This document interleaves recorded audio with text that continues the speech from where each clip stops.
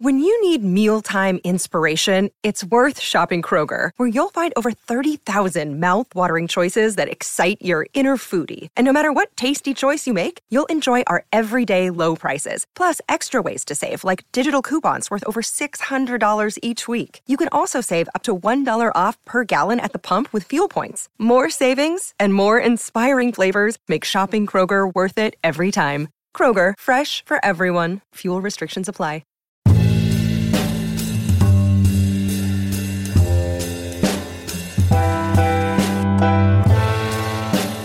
Welcome back, ladies and gentlemen, to the latest edition of the Woke Bros. Of course, I'm Big Waz, aka Wosni Lambre, for those of you who were looking for a French lesson. Joined as always by my partner in crime out on the west side of Los Angeles, Nando Vila. What's up, brother? Not much. Doing well. Back from vacation. Feeling fresh. You stay on vacation, boy. Good. This man, he's a Spaniard for real. Vacation's a state of mind. Exactly. Yeah. On today's show coming up, a listener reached out to us and said that he wanted us to talk about our own personal spirituality, our own journey with things like religion, spirituality, and how we got to be where we're at with it today. And I thought that would be a cool thing to talk about because y'all know I'm atheist, but, it's more complicated than that. And obviously, I know y'all want to know about Nando's own spiritual journey. So we're going to get into that at the end of the show. Bernie Sanders has somehow made himself into the freaking leader and the voice of the Democratic Party.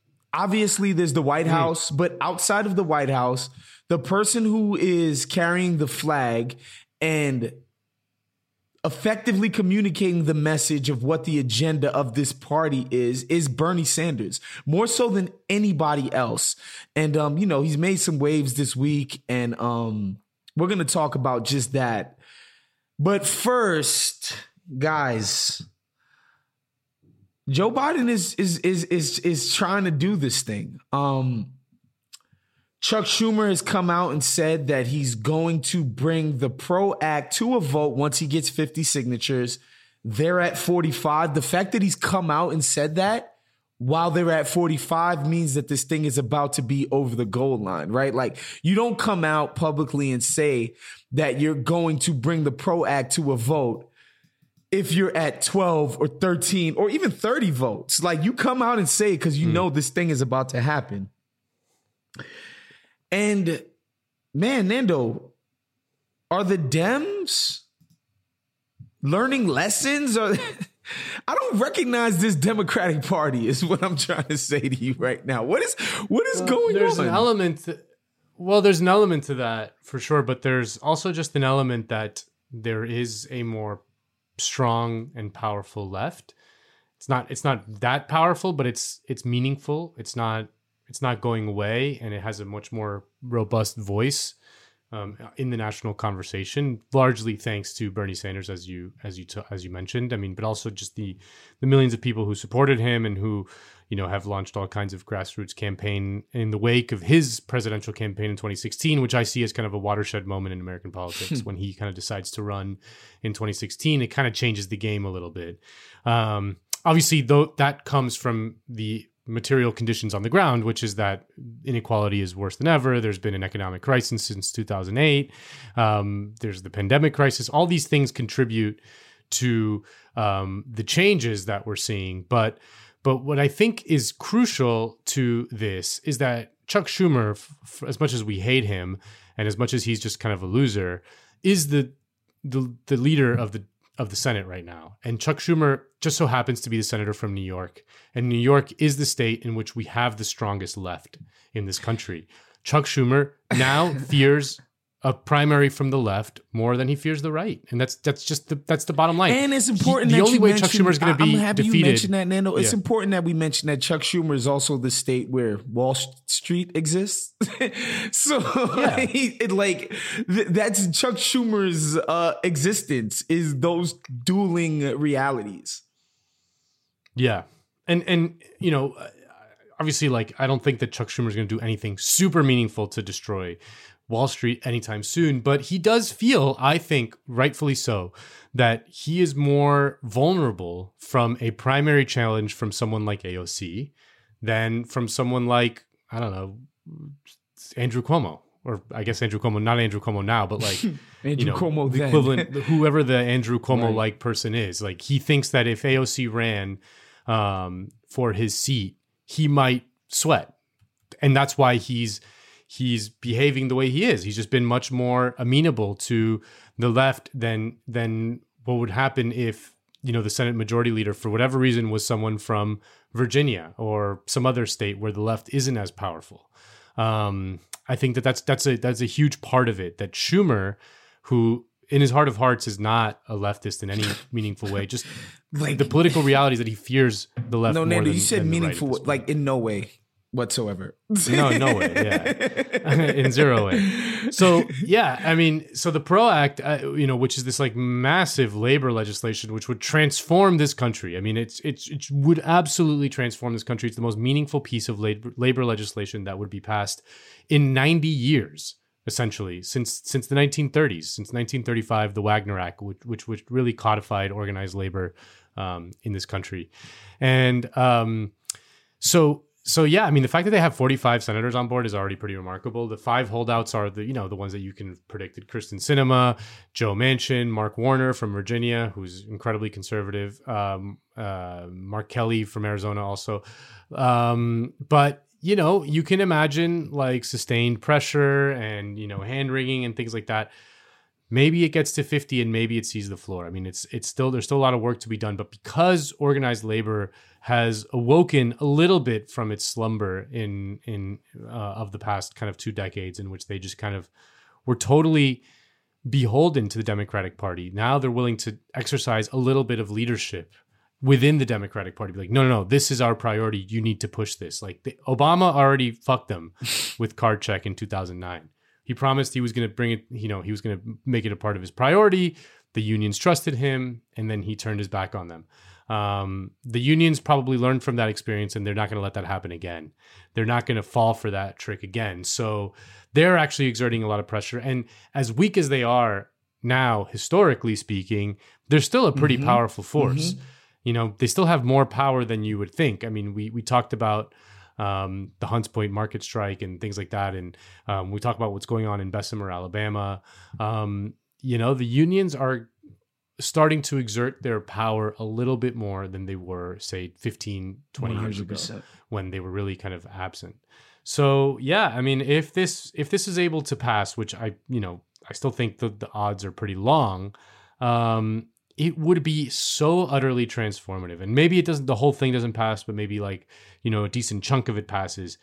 The effects that it would have on this country are almost impossible to like imagine, because it would just completely change the terrain for organized labor in America. For the better. Man, you sent us in our production chat, you sent us Ryan Grimm's tweet of a New York Times piece where essentially people in Joe Biden's is an Axios. Oh, Axios, sorry. In an Axios piece where Joe Biden's people are essentially telling them that, like, yo, we like being considered more bold than Barry was. They're enjoying let's face it, man, the justified praise that they've gotten for just doing it.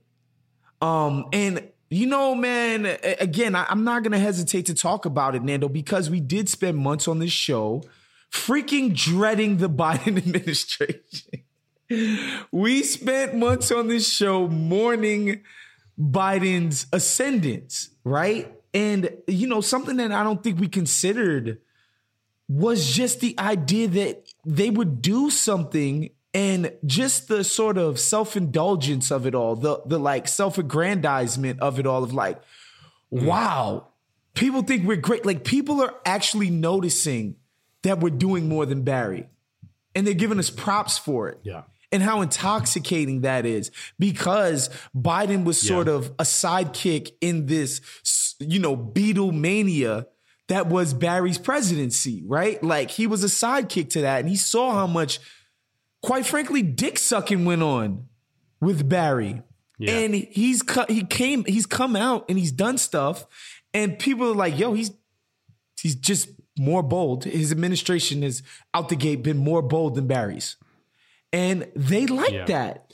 And it's something that I didn't consider, Nando. And I wonder how much it does have to do with the climate being different and how much props Barry would have gotten for being actually bold and not just rhetorically bold. How much of that he would have gotten in 2008 and 2009. Because, like, let's face it, like, Jennifer Rubin is now a fucking quote-unquote left winger. You know, that just wasn't the case back then. I wonder if they would have gotten that love. I mean, I think that a big part of it, like you're right, that the conditions have changed so much. I mean, we've been 12 years since the financial crisis of 2008, or close to 13 years now. That really changed everything. And I think that the experience of the last, decade plus has really kind of changed a lot of the fundamental assumptions that people in power had, which would have been, much more unified in opposition to Obama had he pushed for something more grand. That is undoubtedly true. But, at the end of the day, it's what we were just talking about with Bernie. You got to show leadership, and you got to bend, reality to your will, especially if you're in an overwhelming position of power, like being the president of the United States. Being, people talk about like the backlashes to Obama because he was black, but we forget about the enormous amount of goodwill that there was toward Obama around the world because he was such a likable figure and he was such a remarkable, inspirational figure. Plus the very real grassroots mobilization that he marshaled in his first campaign, which he then purposefully shut down. That's how you defeat opposition, is through power and your ability to marshal millions of people out onto the streets with just a press conference, like which Bernie can do. Bernie does that. And he's like, I can bring attention to an issue like Bessemer, Alabama by going there and just talking about it. And that's why you're one of the best in the biz, Nando, because you naturally transitioned us into Bernie. And sorry to cut you off, but I do want to get into it because no, not at all. Man, I'm proud of Bernie. I'm proud of what he's doing. Because I think some of us were a little disappointed in how willing Bernie was to cede the ground to Biden and them people, and how willing he was to just be like, I'm going to be a good soldier for Joe. I think a lot of us were like, I would have liked to see Bernie be a little bit saltier about our loss, right? But turns out he knew what the fuck he was doing. And he understood that they understood that he was a credible threat to the party orthodoxy and the establishment, and that he has people behind him. And he just did an interview with Ezra Klein, and whatever. I'm not here to litigate Ezra Klein and his standing within the greater political punditry culture. Like, you can feel however you want to feel about Ezra Klein, but the bottom line is he's one of the top 5 most important people in liberal media. Like, he's like, it's Maddow, possibly the top. Right. He's like he's in the top 5 most important people in political media. And I say that because Bernie just did an interview with him. And at the top of that damn interview, Ezra Klein gets on the mic and says, yo, Joe Biden may have won that damn primary and won the election, but it's Bernie Sanders shit that's getting through. They're legislating through the filter of a Bernie Sanders worldview, which is no short of insane. It's crazy what is happening. Yeah. And he has Bernie on the show, and whatever, you guys should go listen to it. I think so. I think it's important because we make fun of normies all the time, but Ezra Klein is basically the Elvis of the normies.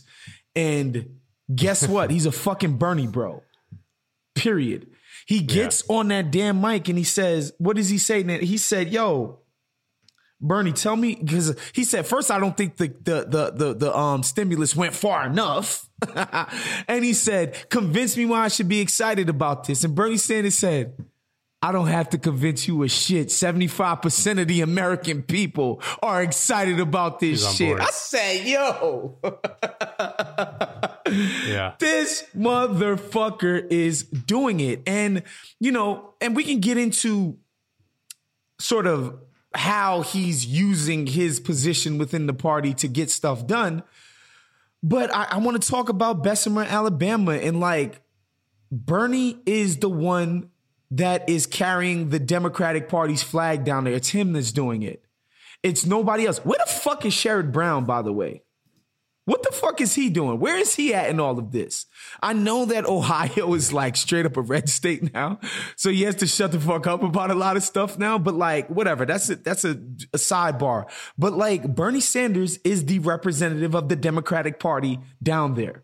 He's the one linking up with Killer Mike and my brother Danny Glover down there. It's Bernie Sanders. It's him that's going on Ezra Klein to defend the stimulus. It's incredible, Nando. Yeah, I mean, I think that when during the 2020 primary, because the disappointment was so profound tough and stinging, because we actually tasted defeat. We actually tasted victory. We could taste it. Feel it. After Nevada, we could feel it. It was like, holy shit, this guy could do it. And then, but I think that once Obama made those phone calls and Buttigieg and Klobuchar dropped out and Biden won South Carolina and the party unified behind Biden, it was over. It was just over. There was nothing Bernie could have done differently that would have changed that fundamental fact that Biden was in the driver's seat. Once they unified around Biden, Bernie could only win in the same way that Trump won, which is that the opposition to him was fragmented and he won essentially by getting a minority of the votes in every state. He was never gonna be, given the nature of the Democratic Party coalition these days, which we talked about with Matt Karp, in which there's a ton of suburban people out there. There's a ton of as long as they were fragmented, he had the best chance of winning because he had the strongest kind of minority support. But once they all rallied around Joe Biden, it was over. And I think he knew it from that moment. I think he didn't feel that he had a shot. And the second Klobuchar and Buttigieg dropped out, it was over. He was toast. He knew it. So he had two choices to make. Do I fight and try to do the best I can with what I got? Or do I kind of go out guns blazing like Butch Cassidy and the Sundance Kid, And he decided, I'm going to fight. I'm going to keep going. I lost. All right. So now I'm going to do what I can. He knew he was going to be the head of the budget committee if the Democrats took the Senate, which was likely and ended up happening. The head of the budget committee in the Senate is an incredibly powerful position, as was seen because he was the one controlling what went into that fucking reconciliation bill. He was controlling it, and he could strong arm senators because he knew that they needed this for the coronavirus. So he could strong arm it as much as he wanted. And that had a huge effect. And it seems clear that Biden, for all his ideological, horribleness and awful track record or whatever, does respond to political moments, political wins, always has. He always has been kind of a weather vane in that sense. He's not a dyed-in-the-wool ideologue. And for whatever reason, he likes Bernie. He just likes him. You can tell. He likes him. He likes him, And I think Bernie just realized that and was like, I'm going to use this, I'm going to use this for what I can.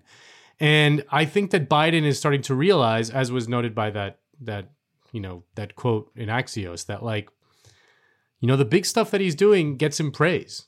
The sort of the moderation, the compromise, all that shit. It pleases no one in the end. That's what I think centrists no points, don't no brownie understand points. Is that you actually have no constituency. Like, there's no like a large swath of people who want. There is no this, center. like tepid shit. Like, there's people who need help and people who don't. That's it. Yeah. And if you give people who need help this like piddling small fucking amount of it, they don't notice it. Yeah. There's been political science studies that I encourage people to seek out. Look up what a Mars voter is. A Mars voter. People think of the average quote unquote swing voter or independent as someone kind of in the middle who is just, likes a little bit of that, a little bit of that, a little bit of that. That is not the case. Quote unquote centrist voters or independent voters or swing voters, whatever you want to call them, what the Mars voter theory says is that they're called middle American radicals, meaning that they have very extreme positions. They just don't fit into the partisan kind of sorting, in which like they might think you need to tax the rich at 80%. And you also need to like murder every immigrant. Yes. Like that's like the average quote unquote centrist, you know, they're extreme positions, but they don't fit into like the sort of party orthodoxies in any way. So moderation and kind of like, a little bit of this, a little bit of that. Actually, no one likes that shit outside of Washington Post editorial writers. DC. Right. Yeah, exactly. Those are the only people who love that shit. But voters, no one likes that shit. If Biden had come out with a $5,000 check, they would have loved that shit. No one's like, I think they're going a little too far. No. So, it looks like American politics, which is an oil tanker and takes forever to turn and all that shit. But like the potential virtuous cycle between Bernie agitating on the left and influencing Biden to go bigger and bolder, and then Biden doing that, and then getting a positive feedback loop because he sees he becomes more and more popular. Like, once this $1.9 trillion stimulus starts getting, in people's pockets, the economy starts to tick up, the coronavirus, vaccine, everyone gets vaccinated, everyone starts going out, and I mean, look at Miami right now, man. People are fucking going crazy in my hometown. This summer is going to be fucking madness. Like, Joe Biden could be the most popular president of our lifetime. And like, if he gets into that virtuous feedback loop of like the bolder I do, the bigger, praise I get, the more popular I get, we might see some pretty good things coming out of it. But, we got to keep the pressure on. We got to keep it, we got to keep our eyes wide open. We know like that there's monsters all over the place. But that's kind of the dynamic that American politics is kind of entering right now. So yeah, thanks lots of Bernie. Man, it's crazy.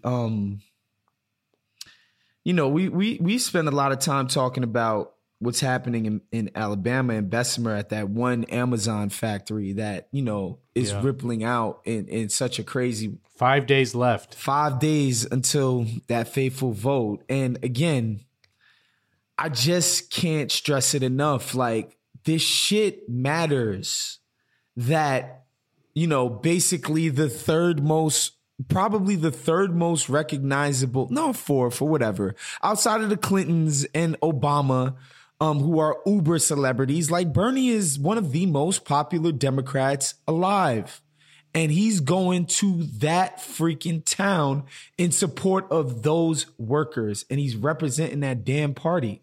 It's not Joe Manchin, who has never done anything for anybody in his fucking life, right? It's not him. It's Bernie doing it. And, the way he is seizing this moment, I'm proud of him, man. I'm proud to say that I support the guy and that, I'm proud to call myself a Bernie bro. You know what I'm saying? Like, the way he's carrying Nando kind of touched on it, but like the dejection that existed after we realized we weren't going to win that primary as Bernie supporters, for it to get to where it is now, it's amazing, man. And it's because of Bernie's vision and his his dedication to the cause, the mission. Like, this dude is about the mission and nothing else. It's amazing. I think, blessed people with more vanity would have been pissed about that shit and would have, just started wars over how that whole thing went down. And Bernie did something else because he's dedicated to the shit that we started this pod over. So salute to Bernie Sanders. I know we do it a lot on this show, but what the fuck, man? The guy keeps delivering. Yeah. He's the best. He's our best leader. Period. And it's not even close. Squeaky doors, clogged sinks, finicky engines. When things break around the house, you take care of it. However, when something's off in the bedroom, you just try not to think about it. Come on, man. What are you waiting for? That's a problem that needs to be fixed, so take care of it. Go to GetRoman.com/BOM now. With Roman, you can get a free online evaluation and ongoing care for ED, all from the comfort and privacy of your home. A U.S. licensed healthcare professional will work with you and find the best treatment plan. And if medication is appropriate, it ships you free with 2-day shipping. The whole process is straightforward and discreet. Getting started is simple. Just go to GetRoman.com/BOM and complete an online visit. Take care of your ED without leaving your home. Complete an online visit today to connect with a healthcare professional and take care of it. Go to GetRoman.com/BOM right now and you'll get $15 off your first month. It's really time to take care of your ED. Remember, get started today. You'll save $15 on your first order of ED treatment. That's GetRoman.com/BOM. And so, we mentioned at the top of the show, Nando, that we would get into the subject of spirituality and our own personal journeys. I can start on my own. Obviously, I'm the child of 2 Haitian immigrants. If you know anything about that part of the world, these people are freaking Christian, and mostly Catholic. I went to Catholic school from grades 1 through 12, basically my whole school life. And everybody around me is Catholic and all of that stuff. And by I want to say 8th grade, I had decided that I was no longer Catholic, that I was probably what I realize now is atheism. I don't subscribe to any of the orthodoxies of modern organized religion. Which is to say that, no, I don't think Jesus walked on water. I don't think Father Abraham had 250 kids, or I don't think that Moses parted the Red Sea. I don't subscribe to any of that shit. I do think because my life has been centered around Christianity for so much of it, I think there's something to be learned about Jesus, who was the first socialist, right? Like there's something there's definitely lessons to be gleaned from what the New Testament is trying to tell you about this guy, Jesus, about the idea that this guy was the Son of Man, the Son of God, like literally a God on earth. And he wanted to hang out with poor people. He wanted to wash the feet of the homeless people. He wanted to serve people. I think there's something 100% powerful in that message. Like when it comes to who you want to fuck or marry or all of that other dumb shit that people be on, I don't have time for it. But the message that the New Testament is trying to teach us about service toward others, unto others, that's a message that absolutely resonates with me. I think, some of the stories that resonated with me when I was in school in religious class I was drawn to Mary Magdalene. I was drawn to, the idea that they were stoning some lady for whatever reason. And, Jesus stepped up and said, yo, let he who is without sin cast the first stone. Like, we don't get to treat people like that. You know what I'm saying? Like, love your neighbor. Like all of those things are things that resonated with me 100% and still do. But no, I don't think Jesus floated into outer space on Easter Sunday. No, I do not believe that, and I never will. But I think that those lessons definitely are things that inform my worldview to this day. And I think quite frankly, I think it informs my socialism straight up and down. I just believe in the power of what people can do. I do believe that people are generally good in the way that we define it, in that they don't want to fucking do harm to others, just want to be happy and are happy when other people are happy. Generally, I feel that way. And I think growing up around all the Christianity, and again, and not to toot my own horn, but when I was a kid, I was the kid that I paid attention to what these teachers were saying in class. Like in religious class, I paid attention. It was like, wait, so like we gotta forgive people and give them like second chances? Like that's what Jesus like, yeah, you gotta forgive people.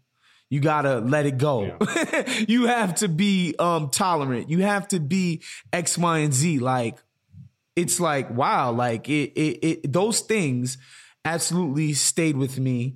And yeah, they inform everything that I do. Like, am I a humanist? Probably. You know what I'm saying? Like, that's generally what I think is guiding who I am and what I do on a day-to-day basis. Like, I just think that people are generally good, man.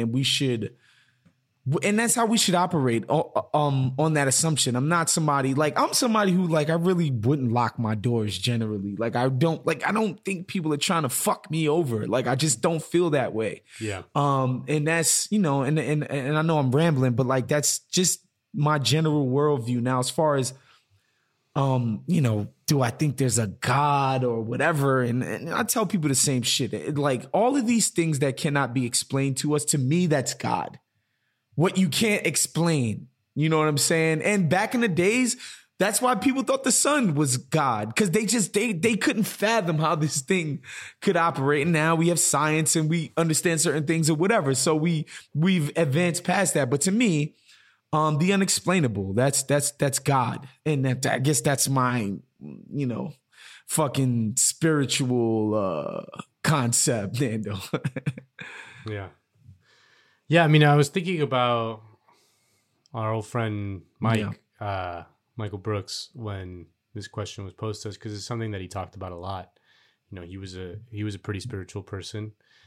He always talked about if you're gonna have a left, it needs to be a spiritual left, because if you don't have that element, it becomes very difficult to transcend the petty kind of bullshit you see on a day-to-day basis. And I think that there's a lot of truth to that in many ways, that if you don't take a much broader view, you are vulnerable to falling into a lot of the traps that often happens when you live a life devoid of that. So, for example, like the key tenets that you just discussed, forgiveness being at the top of it, humanism, believing in the genuine goodness of people, I think are things that are worth keeping in mind when you see a tweet you don't like and you want to react to it, or when you want someone to get fired over something they said, if they didn't say the exact right words. Everything about the online world pushes people towards bad faith interpretations of what they say, or like judges people for their worst moment. And I want you to think about the worst thing you've ever done in your life, and then imagine there were cameras there, and then imagine if you would be willing to survive that thing, whatever it is, the most horrible thing you've ever done in your life, being filmed and posted online for everyone to see. And then would you want to be judged for that moment? And I firmly believe that most of us would not want to be judged for that moment. Most of us would not survive that moment in the current environment. We would want forgiveness, but we would not necessarily get it. And I think that informs a lot of my, for lack of a better term, humanism of spirituality, is that like you can't judge people for their worst moment. I remember when there was a CSPN reporter who got, there was a video of her basically talking down to a tow truck person. Her car got towed, and then she went to the place where her car got towed, and she berated the guy who towed her car in like pretty awful language, like being very classist and, you know, saying like, well, you probably didn't even go to college and shit like that. And, you know, she was clearly very frustrated and she reacted poorly, and it was filmed, and it was maybe one of her worst moments. And like, do I think that she's necessarily a bad person because of that? Like, no, we've all been frustrated and lost our temper and said shit we regret. It's just a very human thing. So I think that's in short order these days. People love to remember the worst thing someone's ever done and bring it up whenever they're trying to do better, whenever they're trying to better themselves. And I think Mike's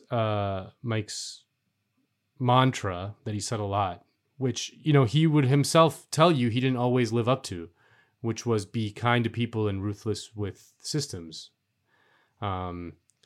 is something that is very worth living, words that are worth living by. I also grew up Catholic. I don't know, maybe we got that in common. We should call it like the Catholic bros. I actually went to a Catholic university. I went to Boston College, which is Jesuit. Right. Which, by the way, the people who don't know, the Jesuits are the cool crew of the. They're like the progressive. They're the progressive Catholics who get like banned every once in a while because they're too progressive. But they were very much part of, very much influential in what was called liberation theology in Latin America, which was this sort of strain of Catholicism, which was very, very left wing. And a lot of the priests and stuff that led the sort of leftist movements in Latin America, anti-oppression, anti-colonial, and like revolutionary movements were Catholic priests as part of liberation theology. I mean, Oscar Romero in El Salvador was murdered by CIA backed death squads, and so there is something to that. I mean, I personally am like you. I'm atheist. I don't have that kind of belief, but I'm not also one of those people who like goes down the new atheist rabbit hole and is like, you're an idiot if you believe this fantasy land fairy tale.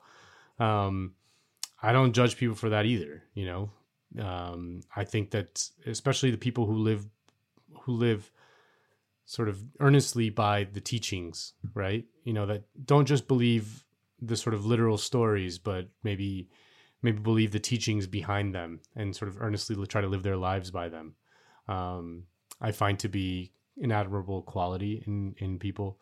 But yeah, just be kind to one another out there. And I know that, like, you know, when your life is shitty and when the world around you seems shitty, there's a little bit of a rush when you get to like feel morally superior to someone who has done an embarrassing thing or a wrong thing or even a bad thing.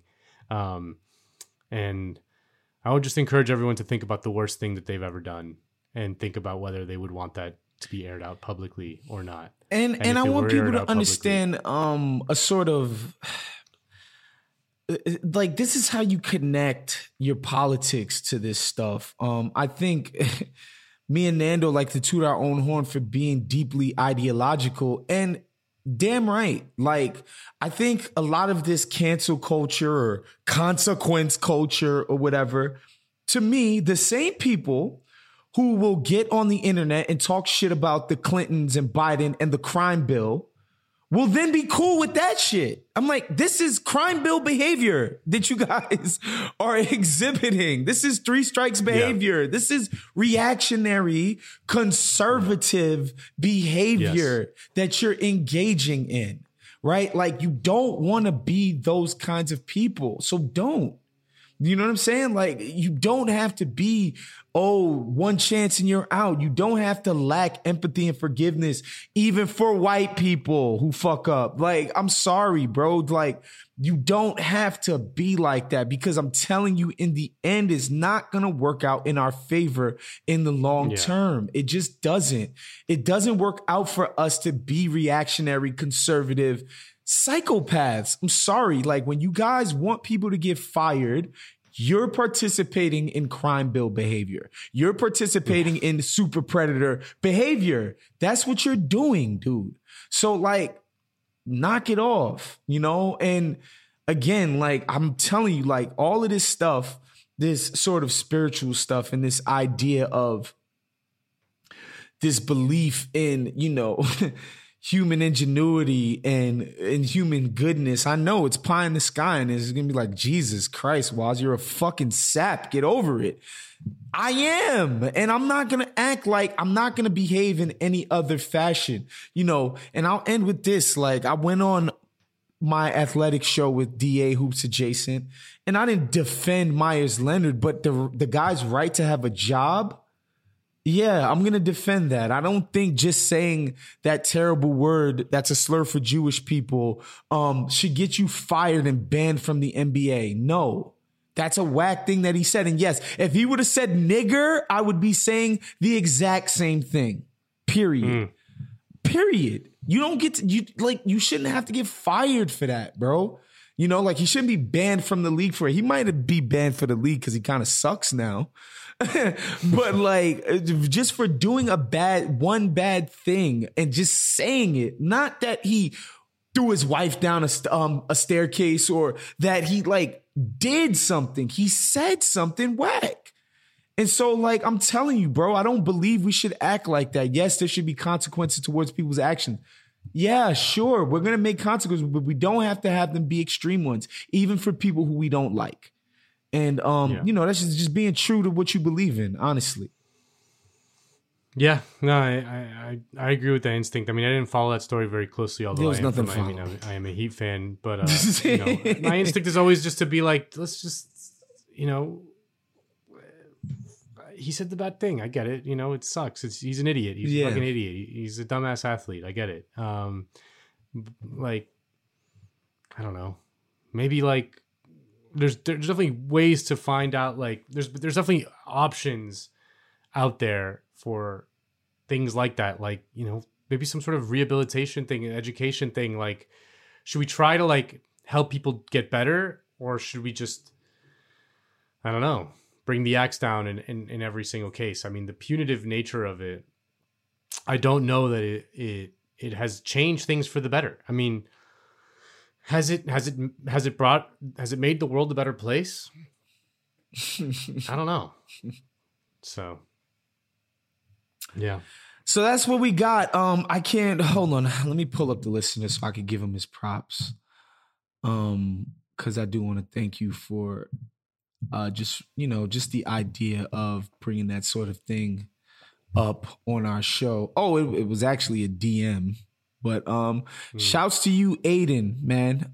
Thank you for DMing Nando and asking us to bring this up today, because, you know, I think it's important to the work we're trying to do, and I think this shit informs how we feel and why we feel it. So thank you for that. Yeah, man, make sure you guys are subscribed to every single other Count the Dings offering. Of course, make sure you're checking out the OG show with Amin, Black Trey, myself, John Gervais. Of course, Crazy Sexy Cool with the wonderful ladies of Las Vegas, Meek and Elizabeth and Bethany. They're great. They're going to give you sex advice. They're going to talk about their own lives. And these women live interesting lives, y'all. Please check out Crazy Sexy Cool. Of course, Growing Up the Same with Trey and my man Jay, interviewing luminaries all across the culture. They had my man DA on here last week, which I just thought was an amazing sort of culture clash, man. Like, my coworker DA, obviously one of my heroes in the media space, and Trey and Jay conducted a dope interview with him about just his life, his come up. It's just crazy. I would encourage you guys to go check it out. David Aldridge is literally in the Basketball Hall of Fame. And yeah, make sure you listen to the Friday Mailbag. Centerfold, Pack Your Knives is coming back. Check out everything that we got to offer on the feed. Fernando Vila, for my brother, Rob Lopez, who I love. Not just because he produces this show, because he's just an awesome dude and a friend. Shouts to Rob Lopez on the ones and threes. We'll see you guys next week. We're out of here.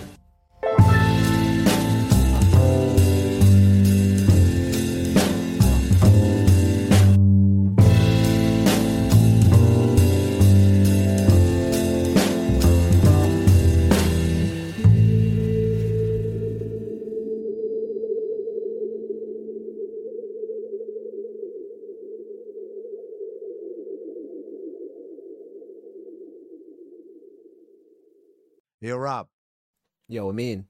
What's the biggest complaint I always have whenever we record these podcasts? Besides Jerv being too sleepy, I think it's you forget to name a couple things. You always want to talk about some extra stuff. Oh, man. It's the worst feeling in the world. When we get done and we say cut and I'm sending the files to Rob and I say, shit, I forgot we were going to talk about this topic or that topic. Well, guess what? We're not going to have those problems anymore. If you go ahead and download the Stereo app. That's right. Go to stereo.com/Darth Amin and make sure you are linked and subscribe to us. And we're going to talk about all of the different things that I always forget about. This is a great app. Every time you guys are listening to this pod, you say, oh, I wish I could chime in. But you're listening to a pod. You can never chime in. It's pre-recorded. Guess what? With Stereo, you're able to have your voice heard. You can ask real-time questions about either the pod episode we recorded or whatever we're talking about at the time. It's great. It's a forum for you to listen to your favorite podcasters. That'll be me and yours truly, all at the Count the Things Network. And we're going to be out here. We're going to do this regularly, multiple times a week. Just hop on Stereo, download the app, subscribe, follow Darth Amin, follow Talk Hoops, follow Trayvon, follow Big Waz, all of us. You know who we are. You search for us on the Stereo app. You will find us and subscribe to us and be a part of these conversations real time. Have the ability to ask the questions that you want to ask. Stop us when we're on some bullshit, as we are frequently. And of course, catch some content that goes above and beyond what you listen to in the podcast you already love. Again, that is the Stereo app. And you can follow me, stereo.com/Darth Amin. You can look up everybody else by their handles. Their handles are all the same as what we have on social media. You can join us multiple times a week. I love Stereo. I'm on the app talking all the time. Follow me and get notified every time I go live.